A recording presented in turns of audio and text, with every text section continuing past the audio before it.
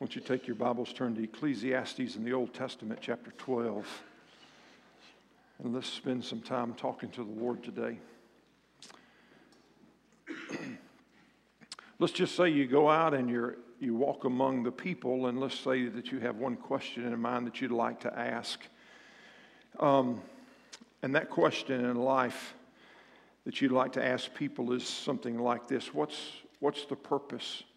What's the purpose of life? Let's say you may be in the workplace, or you may be out just in the mall, or you may be, at a ball game or wherever. But you just want to ask some people, what's the question of what's the purpose of life?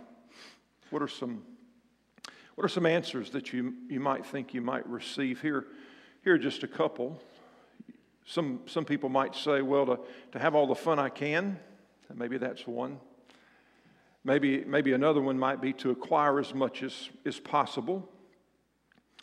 Another person might say something like to leave my mark on the world, or to have a good life.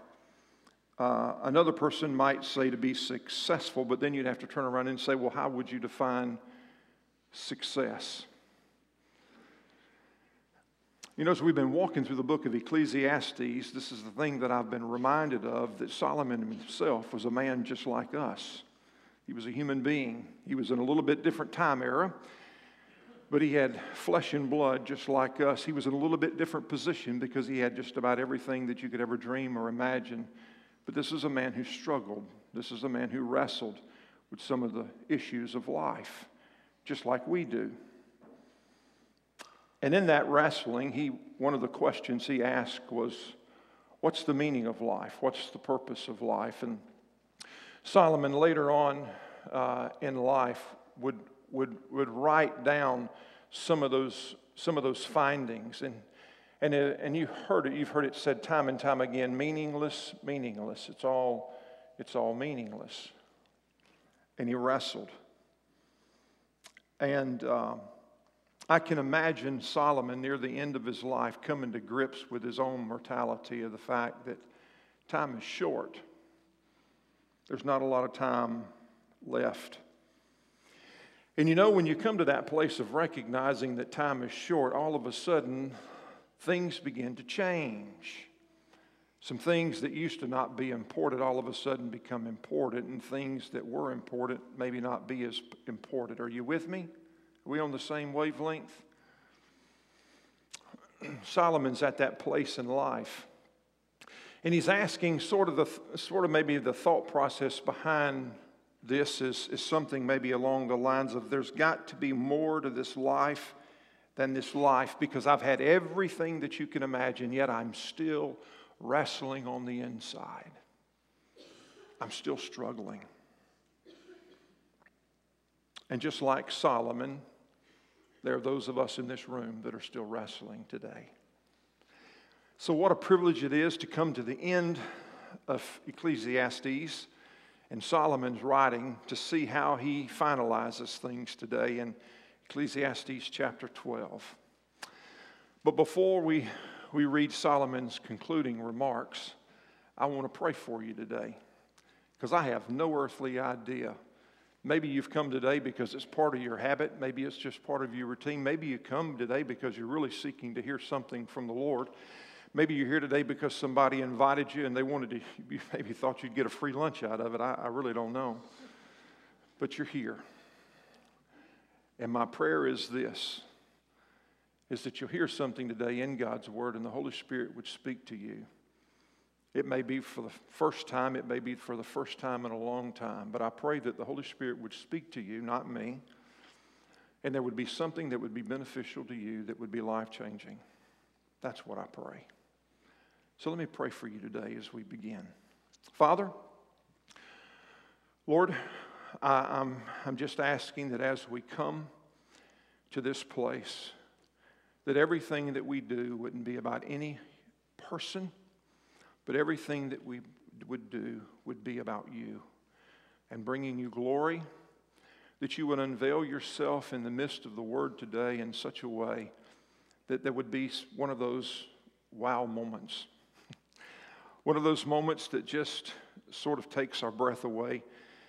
that we're able to identify with what the Word has to say, and that we would understand, Father, just how much you love us, how deep you care for us, how real that you truly are. Father, I pray that in the midst of our time together today, that as we read your Word, that we would sense the emotion, the tension, the discovery within Solomon's words. I pray today, Father, as we hear what's been written, that you would teach us something, that you would unveil something to us, that we would have that aha moment, that we would heed the words that we will hear today, and they would be life-changing. Father, may you honor the reading of your word today.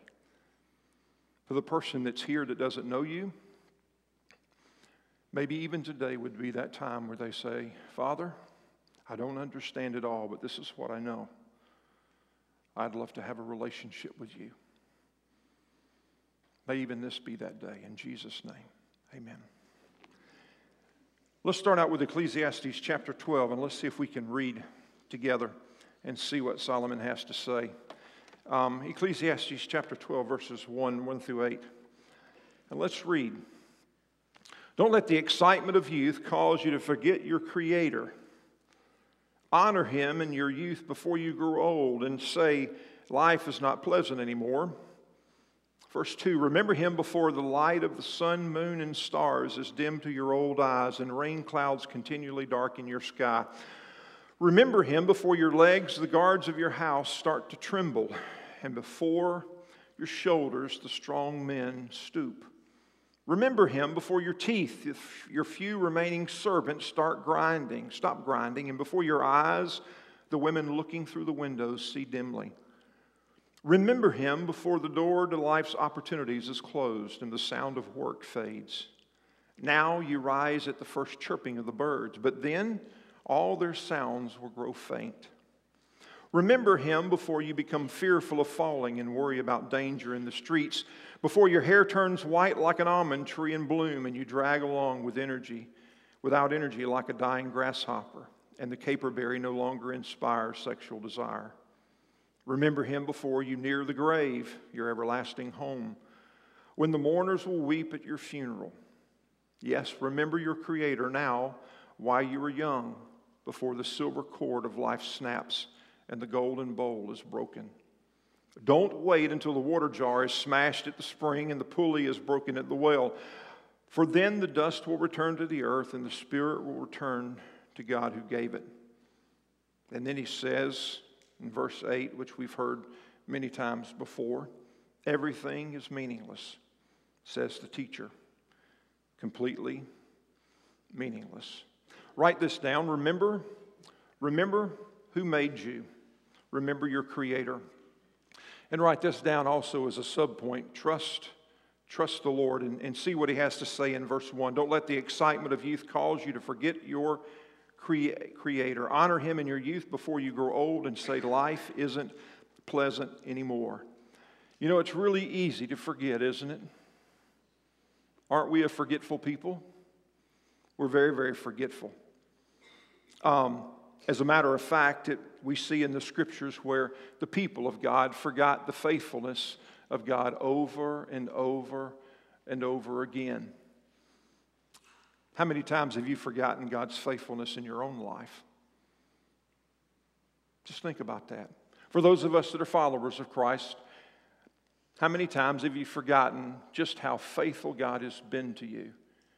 His protection, His provision. I mean, think of what the Lord had done in just the lives of the Israelite people. I mean, how He had brought them out of slavery and how He had carried them through the wilderness and how He had protected them and how He had provided for them in the promise, and then He provided for them the promised land. I mean, so much had happened up until that point, so much that they could reflect on, yet it was so easy to forget. So easy to forget. And when we forget, it's like our trust seems to wane. When's the last time you sat down and you just wrote down a list of all the things that you're thankful for in the things that the Lord has done in your own personal life. Because if you don't do it, I promise you this, you will forget. That's one of the reasons in every February we will always go back as a church family and we will remember God's faithfulness for blessing us with what He's blessed us with. It was God's faithfulness. God blessed us with this. It wasn't but anything that we did. It was the faithfulness of God's people and just His blessing on us, not anything that we did. And we never want to forget that blessing. But it's so easy to forget, and it's easy to specifically forget in the days of our youth. And Solomon said, honor him in the days of our youth. You know what? How many of you did some stupid things when you were young? Sometimes in life we say, I'll just wait till I get a little bit older. But how many of those things in life that we did early on, those sinful ways that we practice early on, end up showing up the consequences later on in life? I mean, just think about it. Those sins that we create, that we end up causing great pain in our life, that we walk through early on in life, end up affecting us the rest of our lives. Maybe they're financial, they're moral, they're emotional, they're relational. But for whatever reason, Solomon says, listen, honor the Lord in your youth before you grow old and say, life isn't pleasant anymore. What are some of the benefits of coming to know the Lord and walk with Him early on? What are some of those benefits? That's a question. John Temple, an educator. What are some of the benefits of following the Lord early on? Give me one.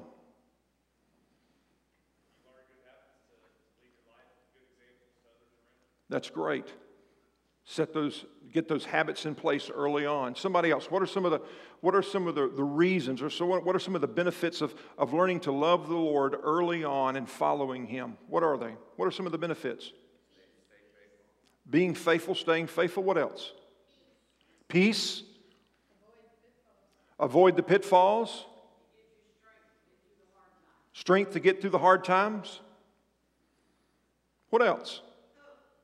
Hope. Early on in life, God's faithfulness. When you're following early on, maybe later on down the life, you won't have the complications. But if you early on, you set that solid foundation when you follow Him for the future, you save yourself an awful lot of heartache.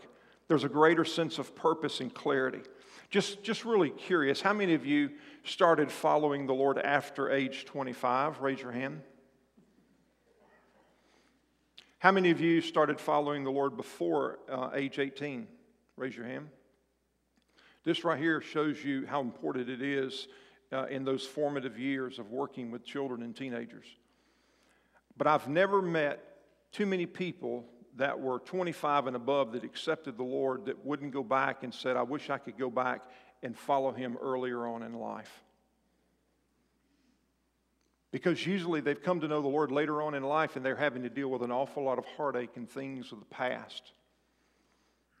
We have the ability early on to make some decisions that are life-changing and to be able to trust Christ early on. And so he says, trust Him and honor Him in those early years before life isn't pleasant anymore. Write this down, enjoy the journey. And this is really good. These next few verses are so powerful. I want you to sit and absorb what Solomon is saying here. Listen, man, just listen at what he says. Listen at the description of growing old that Solomon's describing. And I wonder if he's writing down about his own life and some of the things that he personally is experiencing. Listen at what he says. Remember Him before the light of the sun, moon, stars is dim to your old eyes and rain clouds continually darken your sky. Let me tell you something, guys. There's a time in life when things won't go as you plan them to. There's a season in life, man, when you're capable of doing an awful lot of stuff and life is pleasant. But then there will be that time in life when things aren't really pleasant any longer. And I want you to listen to what he has to say here, starting in verse 3. And listen at the parts of the body that he describes. Remember him before your legs, the guards of your house, start to tremble. Any knee replacements in this place?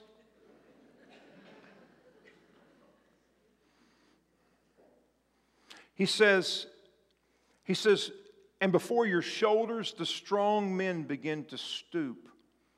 I want you to some of you, this may all of a sudden begin to throw a picture of a parent or a grandparent or somebody in your life as we walk. I want you to think of the picture that's being painted. Remember him before your teeth, your few remaining servants, the ones that you have left. Stop grinding, and before your eyes, the women looking through the windows see dimly. Cataracts. Remember him before the door to life's opportunities is closed and the sound of work fades. You can't do what you used to could do. Nobody's knocking on your door any longer because you're not as valuable as you once were. You're not the workhorse that you once used to be. Are you with me? The older you get. Now you rise at the first chirping of the birds. Now you do. And he says, but then their sounds will grow faint. Caleb was fussing at me this morning. Daddy, you can't hear anything. I said, son, the time is coming.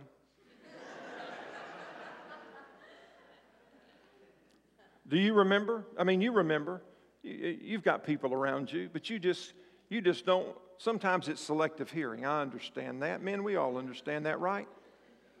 But then there's this time you're like, why are you mumbling? I'm not mumbling. Well, I can't hear you. I can't hear you.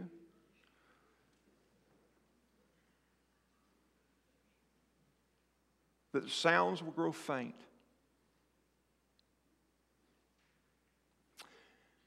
Remember him before you become fearful of falling and worry about the danger in the streets. Before your hair turns white like an almond tree in bloom and you drag along without energy like a dying grasshopper.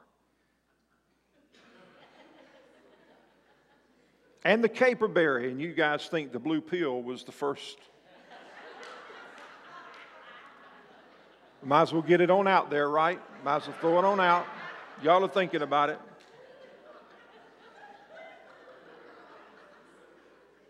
Men, we'll have a class after this, so if you want to stay back, we'll talk.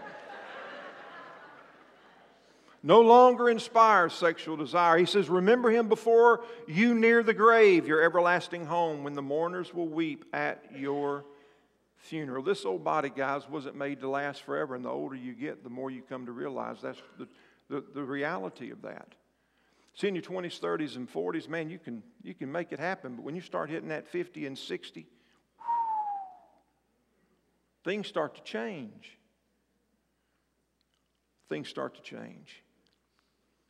Things start to break down in the aches and the pains. And what he's saying, the thought is here is don't wait till you're older in life to trust the Lord, but come to know him early on so that you can enjoy the benefits of knowing him and walking with him.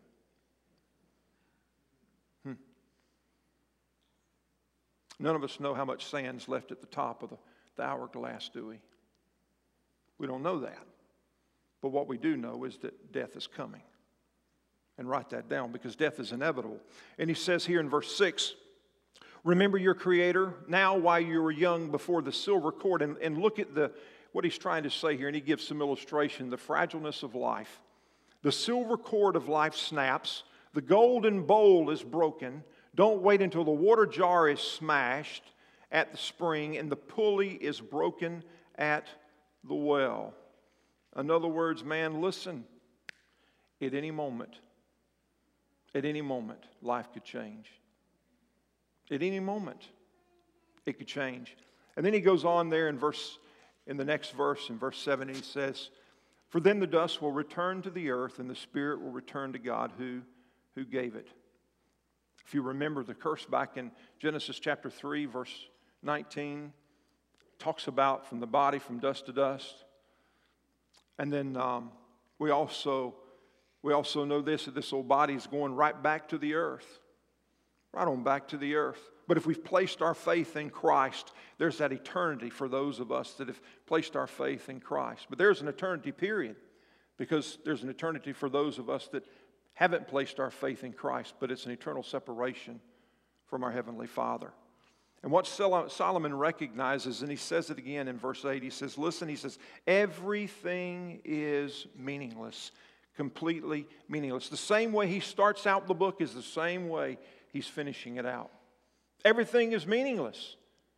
Everything is meaningless. But at some point in life, hopefully you'll recognize that life without God is meaningless. Some point in life, some place, hopefully before it's too late, that you'll recognize. Because really, in all essence, there's two types of people. There are those that walk with the Lord. There are those that don't walk with the Lord. There are those that believe, that know the Lord, and there are those that don't. There are those that have come to the conclusion that there is a God, that there is no meaning apart from God, and there are those that are still searching in life.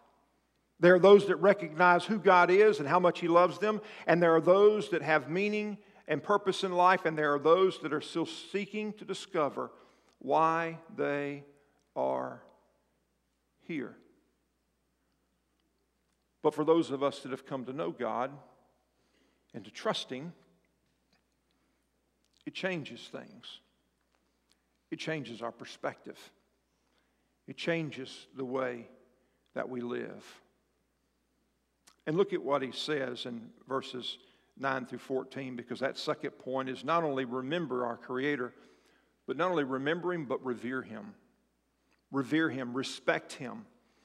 And look at what he says in verse 9 and following. Keep this in mind, the teacher was considered wise. He taught the people everything that he knew. He listened carefully to many proverbs, studying and classifying them. The teacher sought to find just the right words to express truths clearly. The words of the wise are like cattle prods, painful but helpful. Their collected sayings are like a nail-studded stick in which a shepherd drives the sheep. But my child, let me give you some further advice. Be careful, for writing books is endless, and much study wears you out. That's the whole story. But here's the final conclusion. Fear God and keep His commandments. For this is everyone's duty. For God will judge everything that we do, including every secret thing, whether good or bad. Write this down. Seek after the truth and wisdom. And he says in verse 9, keep this in mind. The teacher was considered wise, and he taught the people everything that he knew. He listened carefully to many proverbs, studying and classifying them. Solomon had plenty of time on his hands. He could do whatever he wanted to do, and he spent a lot of time studying the Word. He spent a lot of time in the Word. He was a student of the Word.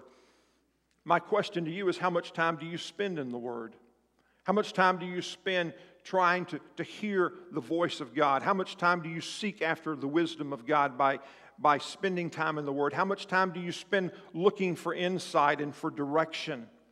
Or is Sunday your only cram time of the week? Man, it's just not enough.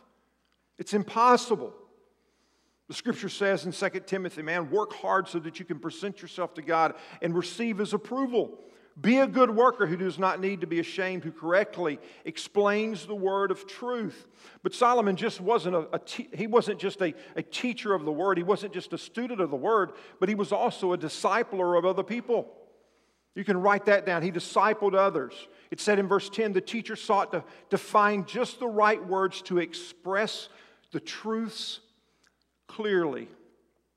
Not just to sit down and to study, but how do I take what I learned and my experiences and how do I pour that into somebody else so that they too can come to understand and to know? Several years ago, you guys know, and I've shared the story with you, I'd taken a walk. I'd asked the Lord, I really need to hear your voice. And a part of that time was walking with Him and just talking to the Lord. And at the end of that journey, the Lord said to me, I'd went and I'd got somebody, and matter of fact, it was Steve Whitaker, and I walked Steve, and I told Steve as I walked him through what I had walked through, the Lord spoke to me and said, you can't take anybody down the path that you first haven't been. You know, for us to be disciplers, for us to be teachers, for us to be able to disciple other people, we first have to walk down a path. You have to walk down a road. And it's important for us as not only to know God's Word, but to disciple others, to be able to share our experiences and how God's Word applies to our lives. And look at what he says in verse 11. The words of the wise are like cattle prods or goads. Your translation may say goads. It's a rod that had sharp points on it. It was like they could take and prod the animal to move along. If you say you got an oxen in the field and you want him to move, you poke him so he goes on, he moves. And he says here, it's painful but helpful. Their collected sayings are like a nail-studded stick in which a shepherd drives the sheep. And I want you to listen to the story because this is so important. It's piercing and it's prodding and it's provoking. They tell of a story in reference to shepherds and sheep, that from time to time that you would have a sheep that would want to get out of he would want to do his own thing. He'd have a rogue sheep. He'd want to wander away from the herd. And so that shepherd would bring him back in, and he would wander off again, and he would bring him back in, and he would wander off again. So at that point in time, the shepherd had to make some choices, Steve. What was he going to do? I mean, was he just going to let the sheep go off and be eaten by a predator? Was he himself going to use him as a meal? Or was he going to allow him to be able to have an influence in the lives of the other sheep? What was he going to do? Sometimes that shepherd would go to the nth degree, something that was extremely difficult, and it was painful, not only for the sheep, but it was also painful and overwhelming for the shepherd. He would take that sheep away from the herd, and he would break its leg. And then he would set the leg of that sheep. And then what he would have to do is knowing, and you have to understand what the shepherd was going to have to do, because he knew that breaking the leg of that sheep, what he was now doing is he was going to force himself to have to care for that sheep day after day after day until that leg mended. He would take that sheep and he would put it upon his shoulders, and he would walk with that sheep wherever he went, because the sheep never stayed in one place for very long. They would have to take those sheep from place to place. And as he walked his herd from wherever he went, he would have that sheep upon his shoulders. He would have to feed that sheep, and he would have to water that sheep. And eventually that sheep would become very dependent on him. And as that leg would heal, eventually he could introduce him back. But that sheep would never leave the side of the shepherd because he had become dependent on the shepherd. Are you with me? And here he's saying, talking about the words of the wise, God's word being like cattle prods, poking us along. I want you to think about that. And I want you to think about this passage of Scripture in Hebrews chapter 4, verse 12, where he says, the word of God is alive and it's powerful. It's sharper than any of the sharpest two-edged sword. It cuts between soul and spirit, between joint and marrow. It exposes our inmost thoughts and desires. But you can trust the shepherd that even in the times of discipline, he loves the sheep. Are you with me? He loves the sheep. And Solomon is talking in reference to the Word of God, the written Word. And he's using the illustration of cattle prods. But here I want you to, in reference to this, that the shepherd himself, that he came down. That the Bible talks in reference to Jesus, that in the beginning was the Word, and the Word was God, and the Word was with God. And the Bible teaches us that the Word became flesh and dwelt among us, and we beheld His glory, God's grace and wisdom and truth manifested for us in the presence and in the person of Jesus Christ Himself. We have that ability.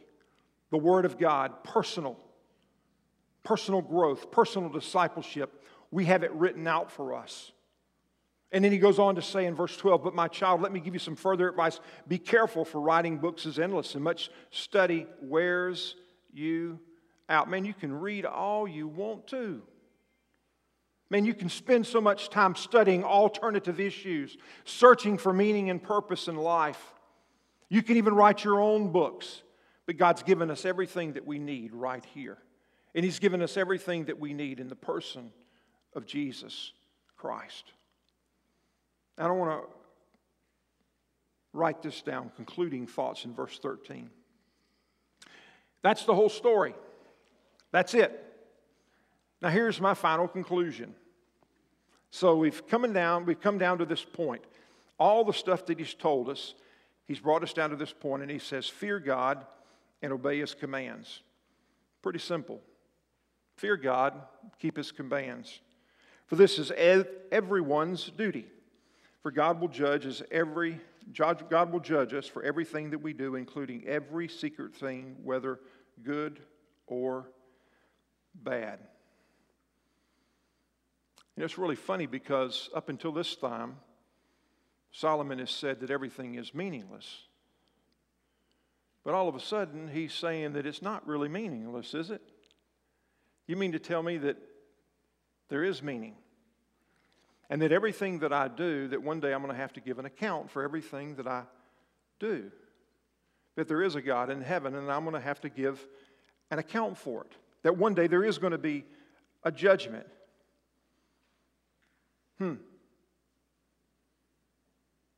The Bible says that we'll have to give an account. And either we'll be on that place where our sins are pardoned because of our relationship with Jesus Christ, or we'll be punished in hell. No sin, no person who sins will slip by unjudged, though. For the believer, it's not in reference to salvation, because our sins have been forgiven. Romans 3:24, yet God, with undeserved kindness, declares that we are righteous. He did this through Jesus Christ when He freed us from the penalty of our sins. In other words, our salvation isn't in question. What's in question is what have we done with what God's given us? How have we lived and how we've used the blessings, the gifts, the treasures that God has blessed us with? But for the person that doesn't know Christ, that person has to stand before the Lord and give an account. And in Revelation chapter 20, verse 15, this is what it says, and anyone whose name was not found recorded in the book of life was thrown into the lake of fire. It's a judgment. It's unreversible. And it's for eternity. No options. Either you're in or either you're out. That's it. But Solomon, fear God and keep His commandments. That's what he said. And that's how he ends. About a month ago, it's probably about a month and a half ago, I had another one of those dreams. One of those very difficult, emotional dreams that was overwhelming. I think I shared with Meredith, I'm not really sure. But it was to the point that I woke up in the middle of the night and I was so restless. And I was so beaten down and I was exhausted. And at that point in time, the only thing that I could think about was trying to get back so that I could try to finish up and try to hear what God was saying to me. Because I'll have these every once in a while and God's trying to speak to me.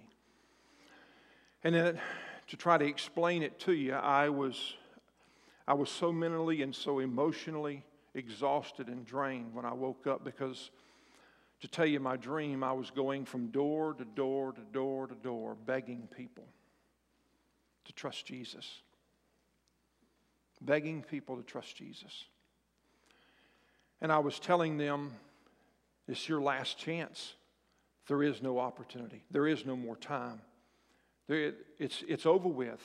There is not another chance. I mean, you have to understand me. And person after person after person was closing the door. Person after person after person was just sort of smiling and just sort of saying, and turning and walking away. And it was so difficult and so overwhelming because I was literally begging them, don't do it. Turn back. Turn to Jesus. And it was so vivid to me because there were names that were in this. There were the names of people like you. I wish I had written down those names. But people that would say no. No. And they would turn and they would walk away. And I thought to myself in reference to this, and maybe I was thinking about that because I was walking through the book of Ecclesiastes, and maybe I was just, I don't know. But I thought today, that as I walked through and as I thought about that dream, the last thing that I want to do is have on my mind not knowing whether or not somebody trusted Christ and not giving them an opportunity to receive Christ. I thought, what's it like to look people in the eye and say, I just want to know without a shadow of a doubt, Dave Johnson, where will you spend eternity? Where will you spend eternity? Jim, where will you spend eternity? Or Mike, where will you spend eternity? How powerful is that for us to be able to look at Sandy Jones, where will you spend eternity? And Susie, where will you spend eternity? Or, Danny, where will you spend eternity at? But that night in the midst of that dream, I had person after person after person that turned their back and just walked away. Because they said, we'll do that later. It's not that big a deal. And it ties into another dream that I had several years ago that I told you guys about. It's not what it seems. It's not what it seems. For those of you that have been with us for a long time, you may remember that. I woke up in the middle of the night weeping.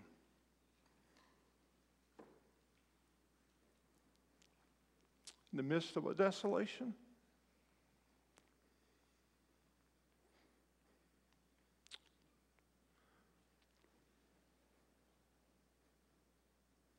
With a little girl in the midst of the smoke and the fire that had been burned. And as I went to get her, the only thing that she could say to me was, it's not what it seems. It's not what it seems. And how many people believe that a relationship with Jesus Christ is just not what it seems because of what they've experienced? But Solomon said it's real. This is what I conclude. Fear God, keep His commandments. Either you're in or you're out. There's no other options.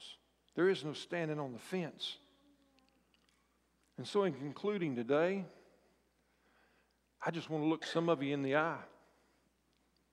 And I just want to know, where do you spend eternity? Do you know without a shadow of a doubt today that if you were to die, do you know where you'd spend eternity? Jim Bullock, do you know where you'd spend eternity if you were to die? Where is that? That's making a lot of you nervous, isn't it? Mike Tucker, what about you? Suppose you were to die today. You know where you'd spend eternity? Tom, what about you?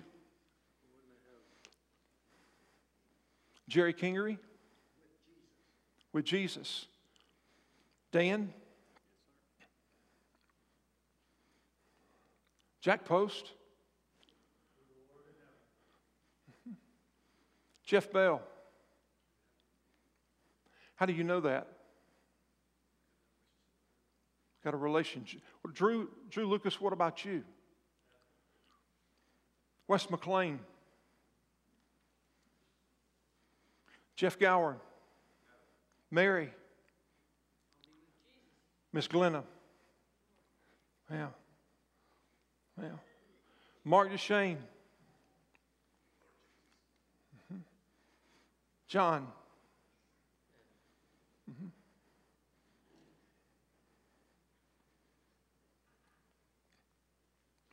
I don't know, and I don't have time to ask everybody personally. But this is my hope, that if you don't know, that today, before you leave this place, that you would declare Him Jesus as Lord. Because we don't know how much sand is left in the hourglass. All we know is that time is short. And for many of us, time is shorter than most. Can I pray with you?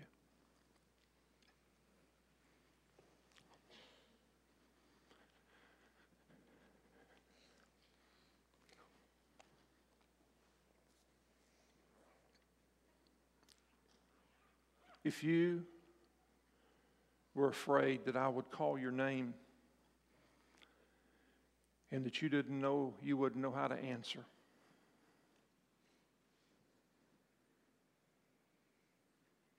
you know who you are.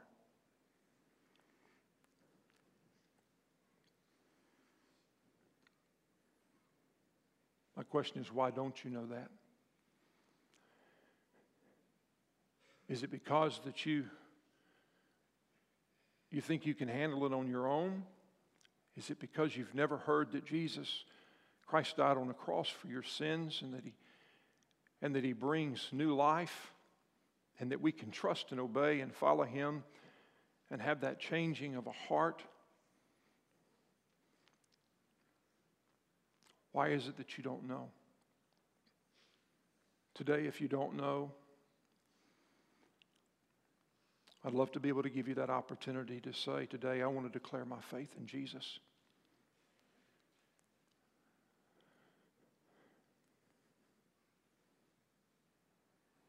The Bible says that if we submit ourselves to Him, that if we confess our sins, that He's faithful and just. The Bible teaches us that all of us have sinned, but that whosoever shall call upon the name of the Lord shall be saved. That Jesus' death on the cross was payment. It was payment for our sins. And today, if you'd love to have a personal relationship with Jesus, if today you would like to make Him Lord of your life, you can make that decision right where you are. I'm not going to call you out and make you walk down here. This is just between you and the Lord. And right there where you are, you have that opportunity to say, Jesus, I tell you today, I just want to nail this thing down. I want to know. Today, I want to know for sure. I want to make you Lord of my life. I want there to be an exchange in my life where I put you in the driver's seat. I sure have made a mess of stuff. Jesus, would you take me and would you clean me up? Would you cleanse me from my sin? Would you make me whole? Father, would you forgive me? Make me new today. I need that. Would you be my Savior and Lord? And if you prayed that prayer this morning, with every head bowed and every eye closed, just for me, would you just raise your hand just so I can see you? Man, I'd love to have a conversation. I see several people raising their hands. It's just me. Just me. Father, I pray for these that have raised their hands today, and I pray for the opportunity to have a conversation. Give them the boldness now to come to me after this service and to talk to me about this decision they've made. For those of us that are believers, Father, I pray that we would be courageous in our testimony, in our faith. And Father, we would not be ashamed of the gospel of Jesus Christ, that we would recognize that we are ambassadors. And there are people that are surrounding us in the workplace and in our homes and in our circle of influence that don't know Christ. And they are watching us. And many times they're looking at us to see, does it all match up? This talk about hope in Christ and difference and change and transformation, does it all match up? Father, may we be good ambassadors. May we be good ambassadors for you. May we be a good billboard as we go out for the gospel of Jesus Christ and the hope that He brings. And so I challenge those of us that are believers today, Father, as we leave this place in just a couple of minutes, that we will be your ambassadors as we go out, not for a church, not for a denomination, but for Jesus Christ. Father, that we would understand the responsibility we have to present the gospel. Father, to make disciples, to be a disciple maker.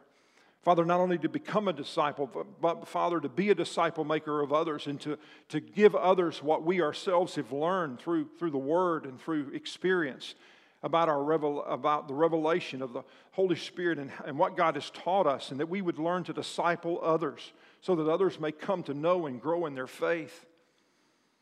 And so, Father, I pray that we would be encouraged in that.